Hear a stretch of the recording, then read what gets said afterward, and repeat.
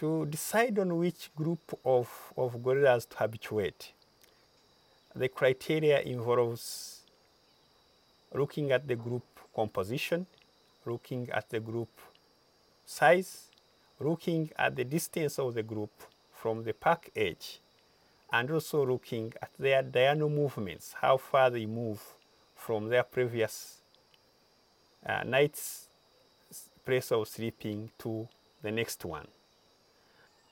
The group size and composition matters. If a group is less than 6 individuals, then it's not suitable for habituation because it's small and any incident that comes about can easily wipe it out.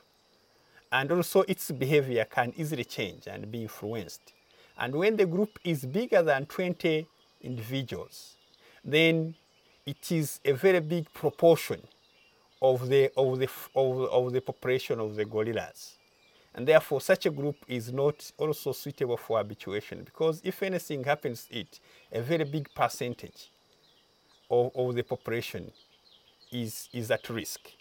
So we need to see whether it's in between 6 and 20 individuals, which is the most suitable ones. We also need to find out the group composition in terms of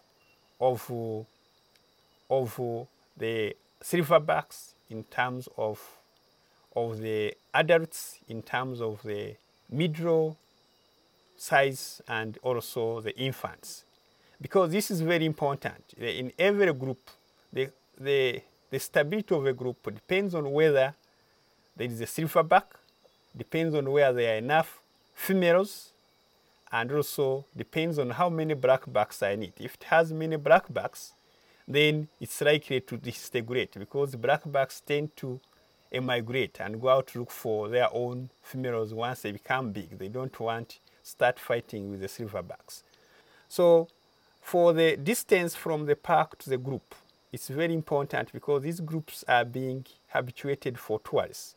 And we need to know how far it would take for a group to come to the pack edge of tourists to get to them. Otherwise, if they are too far away, then they would be unavailable for the tourists.